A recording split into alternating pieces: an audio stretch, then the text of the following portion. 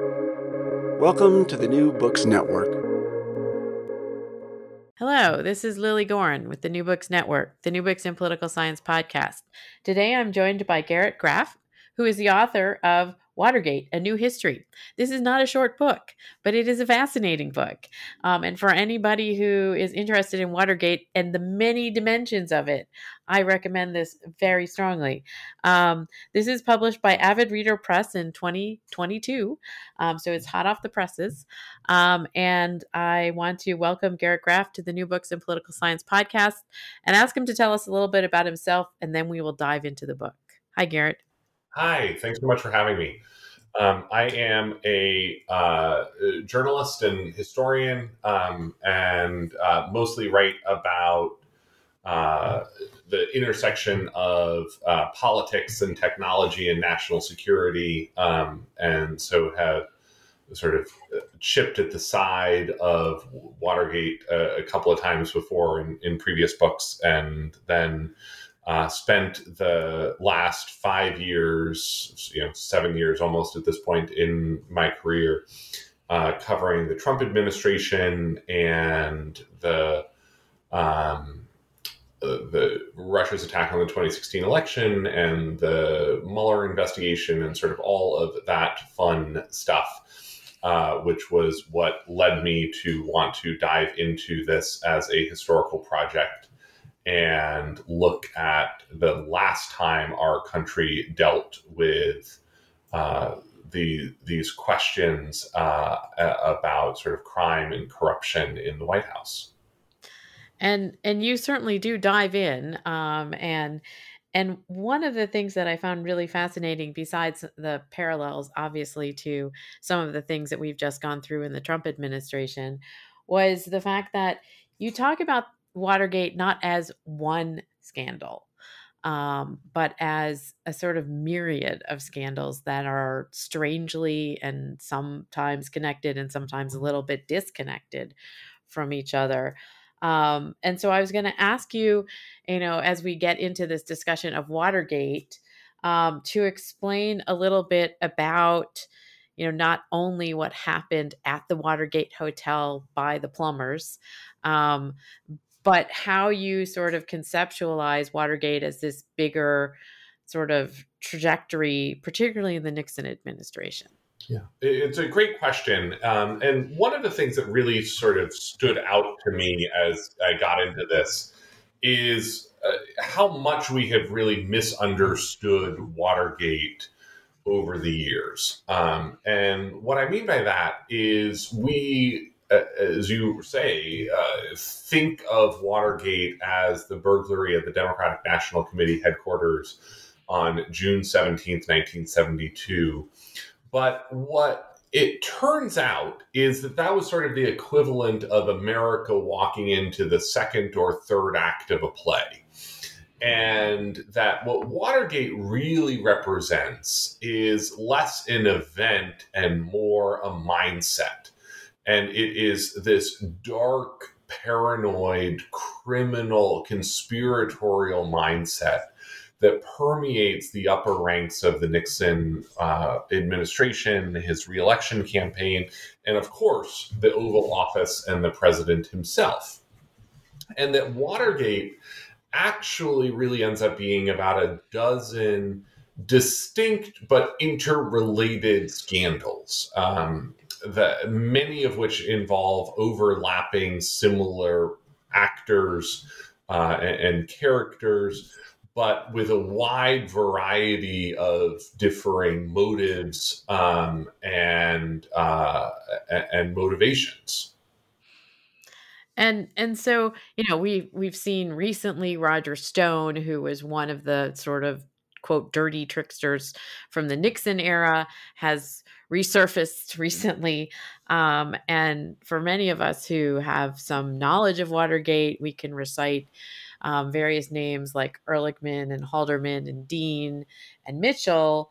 But like, how is this third act with the actual bugging of the Watergate headquarters? What happened before it that, is sort of part of this, as you say, dark kind of conspiratorial mindset in the Nixon White House. Yeah. Part of this story is that there were just, as it turns out, and as we've sort of come to understand it, there were just so many wild schemes and crimes and abuses of power playing out in the Nixon White House that they weren't really sure themselves what the extent of it all was. And that because of that, they were unable to really effectively combat in the media, in the public sphere, any one of these scandals, because they didn't really know where one scandal would lead into another. And that sort of the burglary in some ways just becomes this thread that people pull on until, the whole Nixon sweater ultimately unravels.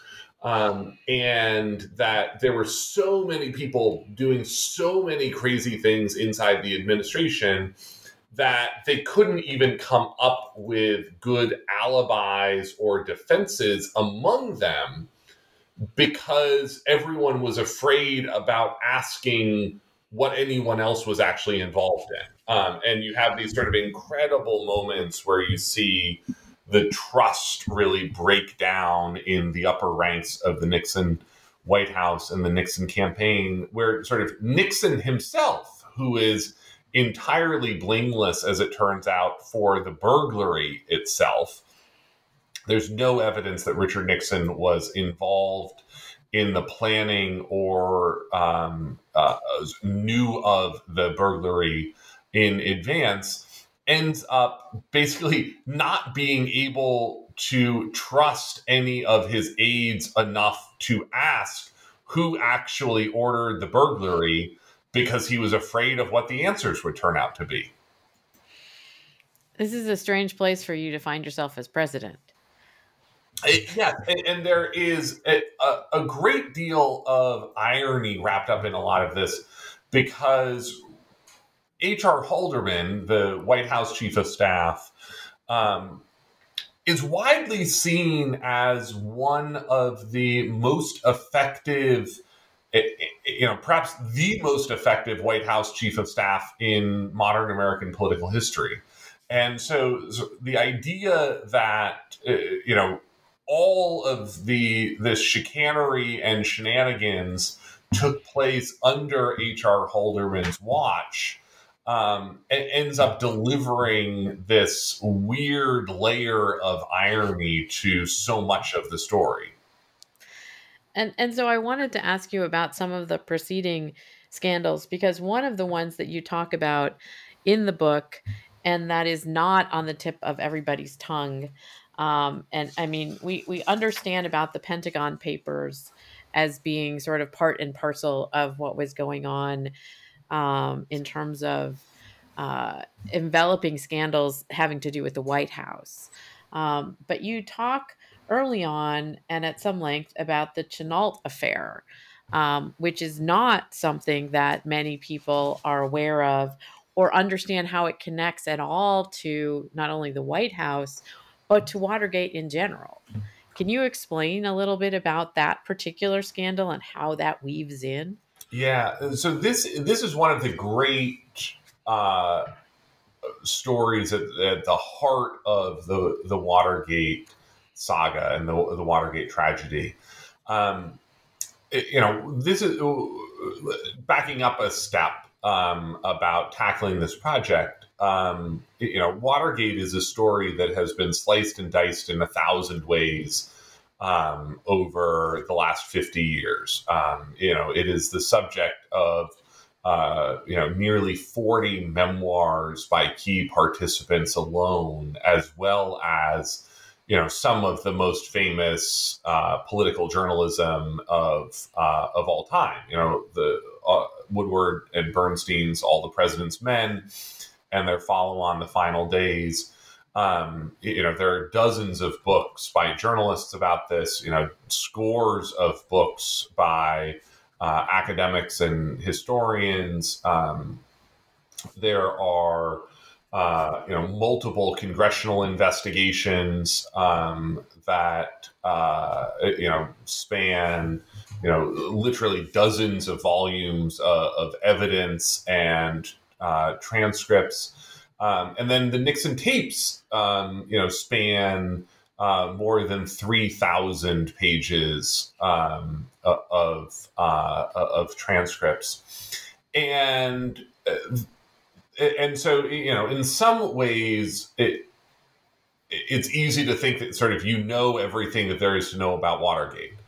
But what I found as I got into this story is that it's actually been more than a quarter of a century since the last time anyone did a full narrative history of Watergate, sort of a soup to nuts, start to finish Watergate story. And that the story of Watergate has actually pretty dramatically changed in that last quarter century. And that there are a number of major sets of revelations that have come out that really change in material ways our understanding of what transpired during the Watergate scandal. And the two that really stand out are the Chennault affair, which you mentioned and which I'll explain in a minute. And then the discovery in 2005 that Mark Felt, the deputy director of the FBI, was the anonymous source known as Deep Throat. And that the simple fact that we now know that Mark Felt was Deep Throat actually is a pretty dramatic change in the story that we thought that we knew from the 1970s, because we've sort of always imagined Deep Throat and the anonymous source as this, sort of pro-democracy, protecting America, truth, justice, and the American way, Nixon insider, disgusted by, Nixon's abuse of power. And what you actually find with Mark Felt is he doesn't care about Richard Nixon much at all. And that he is bitter that he got passed over to be the director of the FBI, and so is trying to do everything that he can to sink Pat Gray, the acting director of the FBI, and try to take the guy's job. And so he ends up really sort of playing this like backroom, knife fighting, backstabbing office succession politics in the Justice Department in the middle of the FBI, in the middle of the larger Watergate scandal. That's like has nothing to do with Richard Nixon. And just like he actually, in some key moments that I found, knows damaging information about Richard Nixon that he doesn't bother telling anyone because he doesn't actually care that much about Richard Nixon. So like that whole story arc turns out to be dramatically different. The second is this thing that you raised, the Chennault affair. And it is this bonkers story that until the last decade, we didn't know was related to Watergate at all. And we didn't actually really know what had transpired during this series of events at all until about a decade ago, when there were some newly declassified documents from the Lyndon Johnson Presidential Library. And what the story is that as a presidential candidate in the fall of '68, remember this is former Vice President Richard Nixon, the Republican nominee, running against then sitting Vice President Hubert Humphrey, and that the Vietnam War is raging in the background of their campaign. That this is the most important issue in American politics. The escalation and tragedy of the Vietnam War has broken Lyndon Johnson's presidency. Kept him from running for re-election at all. And he is, in his final months in office, totally focused on the peace process, desperately trying to bring the parties to the table in the Paris peace talks and bring the war to a close. And Richard Nixon intervenes. And Richard Nixon, working through his campaign director, John Mitchell, contacts this Washington doyen named Anna Chennault, who, totally coincidentally, lives in the Watergate apartment complex. Sort of one of the weird bits of this whole story is how much of the story takes place in the Watergate buildings, separate and apart and totally coincidentally from the burglary itself. So Nixon goes to Anna Chennault and asks her to intervene with the South Vietnamese government to stall the Paris peace talks in October 1968. So to put a very clear point on what Nixon is doing is he is keeping the Vietnam War going for his political benefit. That he believes that if he can keep the war going, he can keep American servicemen dying in the jungles of Vietnam in the fall of '68, it will help him win the presidency. And Lyndon Johnson, the president, discovers this and uncovers the treachery from U.S. intelligence and goes ballistic and confronts Richard Nixon. And in the closing hours of the fall campaign, sort of on the Sunday and Monday of before the Tuesday election, Nixon denies the whole thing.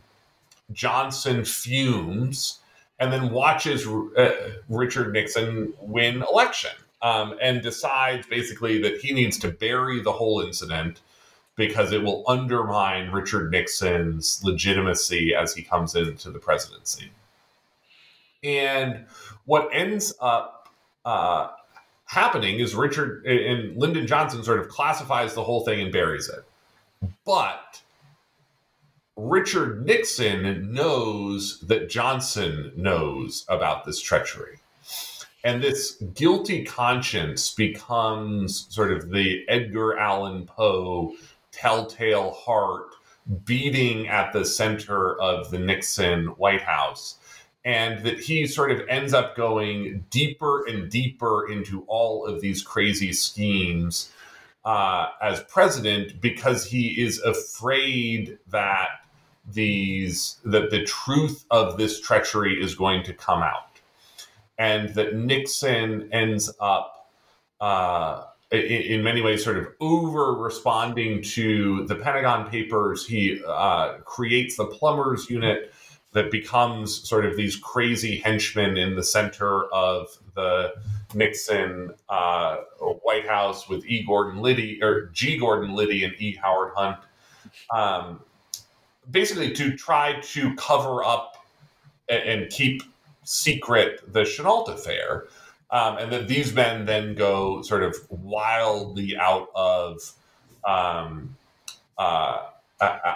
place, and their overeager imaginations and crazy schemes go off the rails, and eventually lead to them burglarizing the Watergate. And that it becomes, in many ways, I think, the original sin of all of Watergate in a way that we didn't really understand that these two events were linked at all until just the last couple of years. And I wanted to ask you about that, not only that information sort of getting released in the Johnson papers, from its classified status over the 50-year period of time when it remained classified, but you go through not only all the histories and biographies and autobiographies that have been written, but you also go through the tapes trying to sort of figure out what was actually said and recorded. And you talk about the fact that it's often difficult to understand some of the things on the tapes. What other components of the Watergate story besides Mark Felt and the Chenault affair, and I want to get back to Mark Felt, did you sort of find that were kind of absent from our understanding of Watergate, broadly construed? Yeah, so I think the answer to that is this idea of just how broad Watergate ends up being. And that, we sort of think of Watergate as, the 5 burglars, the Irvin Committee, 5 burglars, Woodward, Bernstein, Deep Throat, Sam Ervin, John Dean, Pete Rodino, Nixon resigns. And that Watergate turns out to be this massive set of criminal cases that unfurls for effectively a decade. It ends up with 69 people criminally charged, arrested, or indicted. John Mitchell becomes the highest ranking U.S. official in history to go to prison, the Attorney General, who is put on trial alongside Maurice Stans, the Secretary of Commerce. George Steinbrenner, the owner of the New York Yankees, ends up pleading guilty to campaign finance violations stemming from Watergate. American Airlines, Goodyear Tire, all of these blue chip companies end up caught up in this. And that you see just this really crazy set of circumstances play out, unfurling up through years, up to and including Mark Felt himself, who, as deputy director of the FBI, it ends up being put on trial at the end of the 1970s for his own abuses of power and civil liberties violations in the midst of the Nixon administration, where he as deputy director, Pat Gray, the acting director, and a third FBI official end up going on trial for their civil liberties abuses of ordinary Americans. And it just ends up being this thing that spirals and unfolds for years in all sorts of different directions. Some of which include, these scandals that, had they happened during any other time in political history, would be among the biggest scandals of American political history, not the least of which is the totally unrelated bribery investigation and prosecution of the vice president of the United States, Spiro Agnew, that unfolds in the summer and fall of 1973, that sees Agnew resign under pressure, plead guilty to criminal charges in a Baltimore courtroom for literally taking bribes as vice president in the White House complex. That he, in some ways, it ends up being this very open and shut investigation, because the Secret Service keeps incredibly detailed visitors logs of who comes in and out of the vice president's offices. And so they have minute by minute timestamps of when people showed up to pay off Spiro Agnew with these bribes once they start looking for them.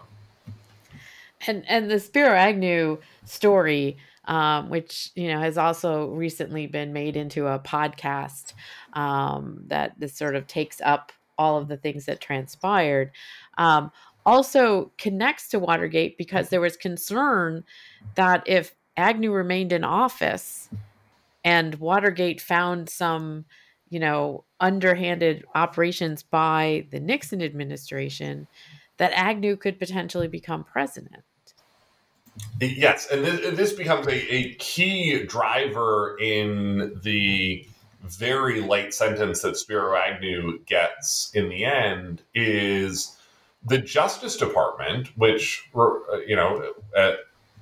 Not that we really need a reminder of this anymore after the Trump years, but as a reminder, the Justice Department, which works for the president as part of the executive branch, the Justice Department is simultaneously investigating both the president and the vice president in separate criminal matters. And there becomes this rising fear through the summer of 73, a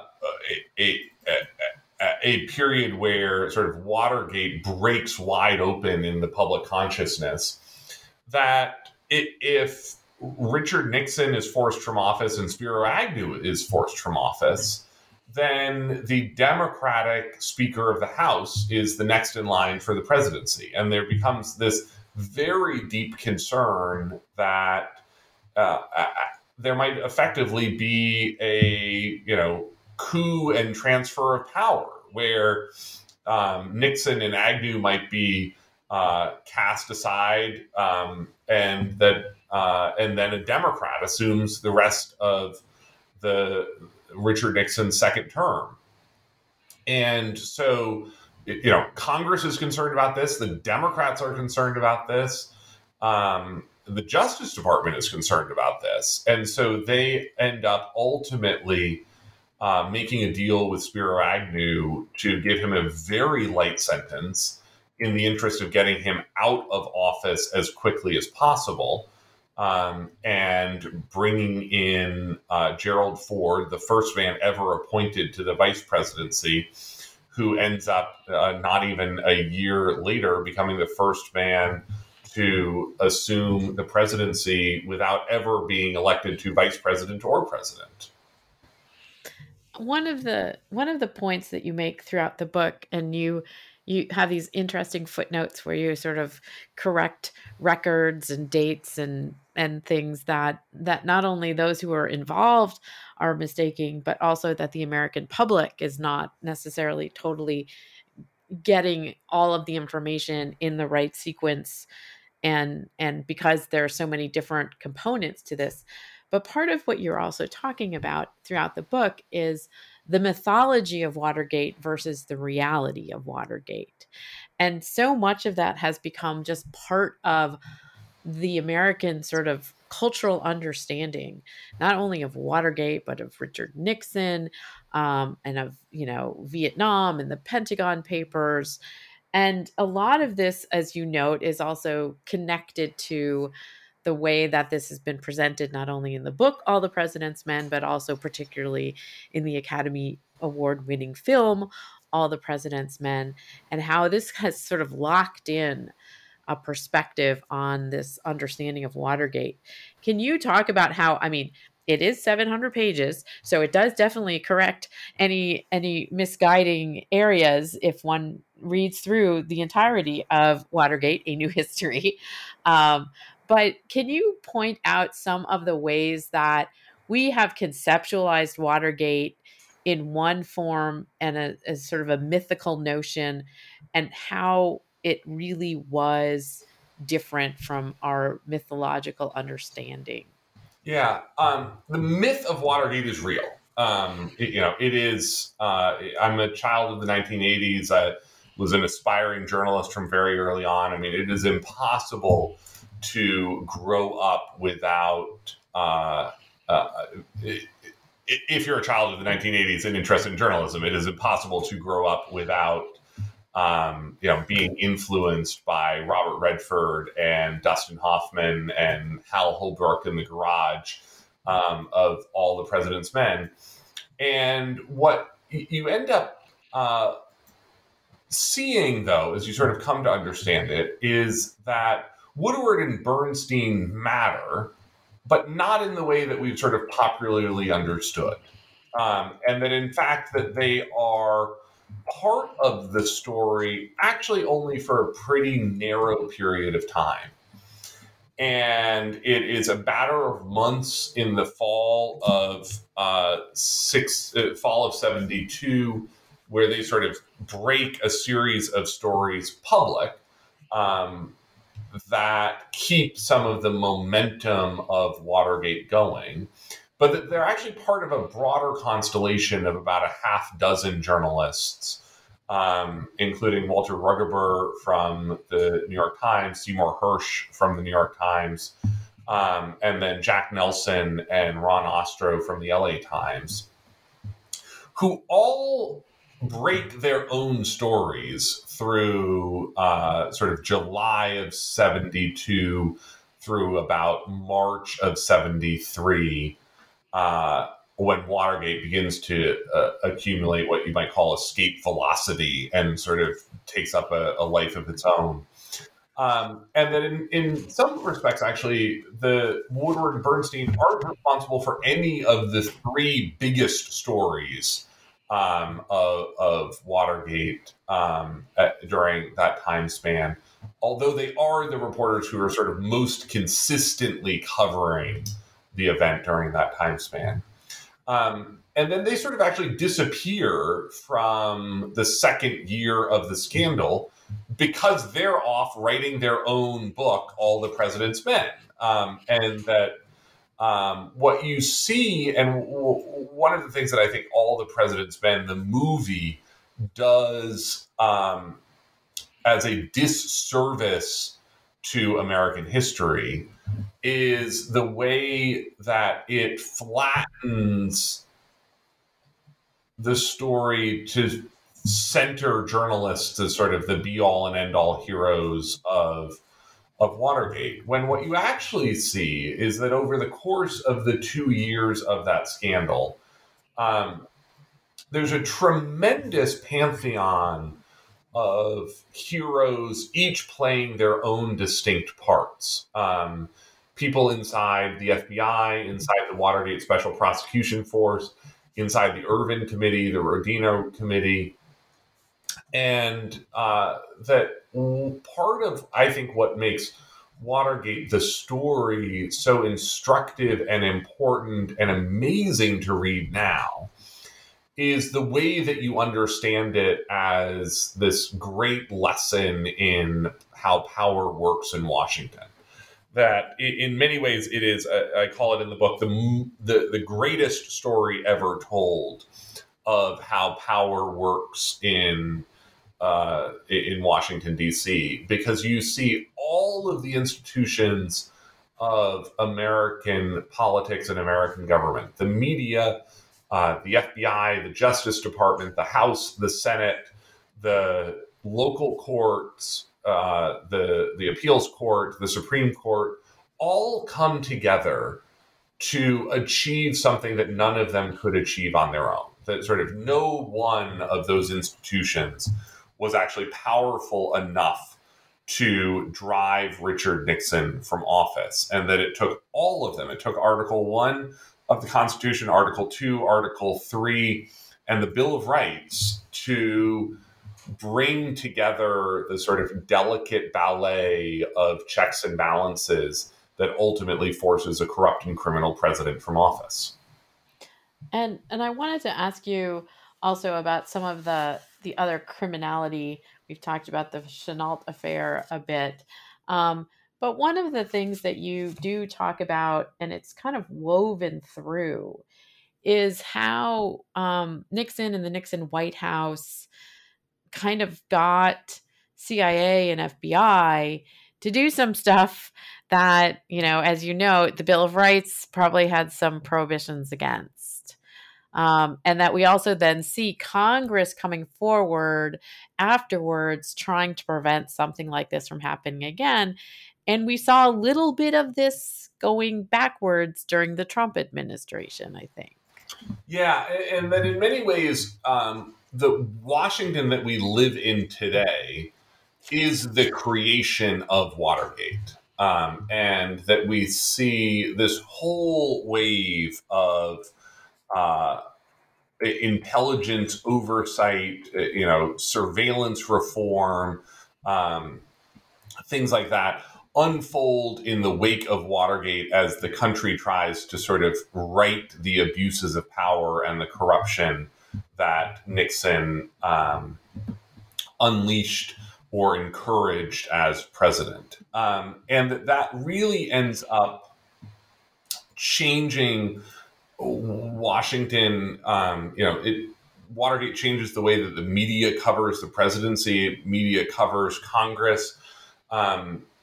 It changes the way that Congress covers the executive branch. I mean, the sort of very idea of congressional oversight is so rare that when the Sam Ervin Senate Watergate Committee sits down to sort of look to the type of work that it wants to do, it has to go all the way back to the Battle of Bull Run in 1861 to look at the congressional hearings about the conduct of the Civil War to sort of find analogs for the type of oversight that it wanted to do, and that we now consider, part and parcel of, not all of, but certainly much of the work that Congress actually does on a day-to-day basis in hearings now.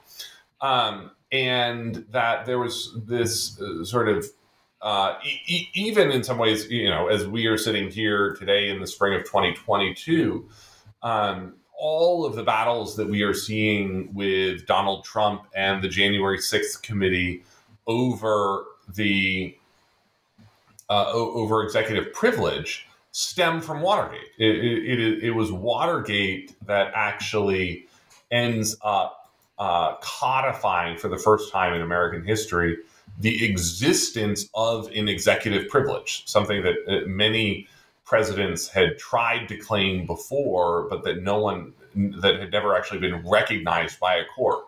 And so, all of these Trump fights right now over executive privilege, that's the legacy of Watergate too. And I wanted to ask you, because there's so much that you read through, and you note that you didn't do many interviews because so many people have written books and so forth. Was there something in particular that surprised you when you found it? So I think that there were a couple of different things that surprised me. One, which we've talked about, is the scale and scope of Watergate. The second was just how much Watergate ends up consuming Richard Nixon, not just in his presidency, but personally. One of the most sort of stunning revelations that I found, I wasn't necessarily the first to find it, but it was sort of a journey of discovery that I went on, was paging through the president's daily diaries in the Nixon library, which are these literally minute by minute rundowns of, every telephone call, every meeting, where the president was every minute that he was awake morning to night. Every person he met with, the minute that they walked into the room, the minute they walked out of the room, the minute Richard Nixon got up and walked into a different room. And what you see is, 4 years, 5 years of a very normal presidency. There is, in America, arguably, there is no more finite resource than the time of the President of the United States. This is, if you sort of are ever around the orbit of the presidency, the whole machine sort of turns minute to minute, to make use of every minute of a president's term. Then, beginning in the fall of 1973, what you see with Richard Nixon is Watergate just consume him week by week. And those presidential daily diaries get skimpier and skimpier. And he retreats into his sort of hideaway office in the old executive office building and sits sort of week after week for longer and longer stretches, listening to the Watergate tapes on his own and writing on these yellow legal pads. And there are days that go by where he does like 6 total minutes of presidential work through the day and spends the rest of the day sort of sitting effectively by himself in his hideaway office, listening to these tapes, writing, thinking, stewing.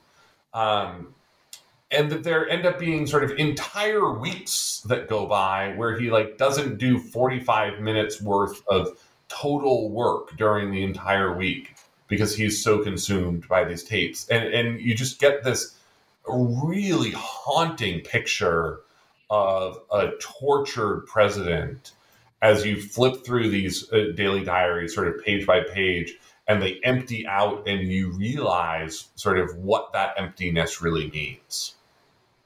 And you do talk about how Nixon's personality and his foibles and his, you sort of mention his consumption of alcohol here and there, also sort of feed into some of our thinking about the paranoia and the conspiracy of Richard Nixon. But it wasn't just Richard Nixon. It was throughout the people who were around him as well. So it was, it's sort of like feeding on itself in a certain sense, but also that he is a loner. I mean, all of these sort of understandings of presidential personalities, which we also see in the scholarship on understanding the presidency, is very much here in Nixon so palpable. Yes, and you see how. I mean, this is one of the great, lessons or surprises or whatever you want to call it of Watergate, which is how this paranoid mindset ends up transmitting throughout the upper ranks of the administration and ends up pulling in all of these people who just have no business being anywhere close to the presidency. You look at the schemes and the wild things that Gordon Liddy and Howard Hunt are up to, the break-ins that they're involved in. They have these grand plans to, kidnap and drug activists, anti-Nixon activists, and kidnap them to Mexico. They have these, schemes to follow the president, follow the Democratic nominees plane around the country with their own high-tech spy plane, to lure Democratic officials back to a houseboat in Miami near the Democratic convention. That's going to be wired for sound and video and stocked with all of these expensive call girls who will seduce them and learn all of the secrets and blackmail material of the Democratic Party. And that sort of no one ever tells anyone involved in any of these crazy schemes no. And that sort of these things all sort of shuffle forward simply because no one is actually really brave enough to stand up and say, no, this is a crazy bad idea and we should definitely not be doing this. And instead, these schemes just sort of metastasize and spread and deepen and destroy the presidency from within. And I wanted to ask you, as you talk about the fact that the Watergate has really shifted Washington, D.C. to in a lot of ways. It was also happening at a time when Washington, D.C. was becoming a bigger player, and there were more people there, and there was more expansion of the executive branch and the bureaucracy, but also that Washington itself shifted because of the developments that came out of Watergate as a result. But what lessons might we learn in rethinking Watergate in 2022? Yeah, so I think that there are a number that stand out to me. One of the ones that I think is important to highlight in the context of our modern political moment is this sense of sort of what worked then and what doesn't now. And that in many ways, one of the things that stands out to me most is the behavior of the Republican Party in the midst of Watergate from 72 to 74. And what you see there is a party that is interested in the members of Congress, the members of the House and Senate, who understand that they, as Congress, are a co-equal branch of government, and that as the legislative branch, they have a responsibility to hold in check the executive branch, and that they act as members of Congress first and Republicans second, and that they don't do it happily. There's no one who is sort of voting enthusiastically to impeach or remove Richard Nixon, but that they understand that sort of their duty as a co-equal branch of government is to hold the executive branch in check and to ensure that it is not abusing its power and abusing the civil liberties of the American people. And that this, in many ways, is different than what we see today. And that what we have sort of actually now seen is members of Congress in both the first and the second impeachment of Donald Trump who act as members of the Republican Party first and members of Congress second. And that difference, I think, is really key to understanding what it takes to protect American democracy and ensure it for the future. And is there anything else that one might think about? Because we did have this administration that not only had one impeachment, but two. And that there were, obviously there were scandals associated, various kinds of scandals, but it didn't seem like they were necessarily all sort of under the same spiral in the Trump administration. They were kind of here, there, and everywhere. But that it was also about understanding perhaps how the president should operate. Exactly. And that's what is the one common denominator in every scandal of the Trump administration and every scandal of the Trump administration. It is that it's about the president. It's about the man who is at the center of the machine, and the mentality and the ethical standards that he holds up and sort of permeates throughout his administration. And I think that that's where you do see sort of very strong parallels between the two, which is Nixon was responsible for the mindset that enabled all of the crime, corruption, and abuse of power in his administration, in the same way that I would argue Donald Trump was for his administration. So now that you've written perhaps the definitive Watergate book, after so many others, what is it that you're working on now, Garrett? So, as I said, a lot of my work is on the history and intersection of sort of politics, technology, and national security. So I wrote a book a couple of years ago called Raven Rock, that is the story of the U.S. government's doomsday plans during the Cold War. And sort of the reality of all of the strange things that would have happened during and after a nuclear attack. And so right now I'm actually diving into a similar style book looking at the history of the U.S. government's fascination and search for UFOs, and trying to dig into the reality of the UFO phenomenon through the last 75 years of American American history and the intersections and sort of twin threads of the Nixon or of the military's hunt for UFOs and the sort of official NASA search for extraterrestrial intelligence.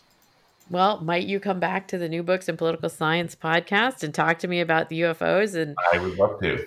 That would be great. I look forward to reading that.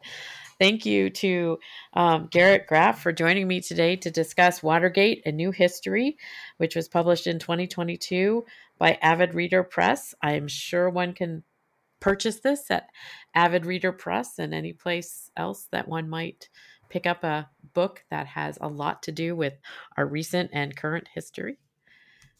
Any place you want to give a shout out to? Well, I am always a fan of supporting independent bookstores. So one can pick it up at your independent bookstore. Thank you so much for joining me today, Garrett. Thanks so much for having me.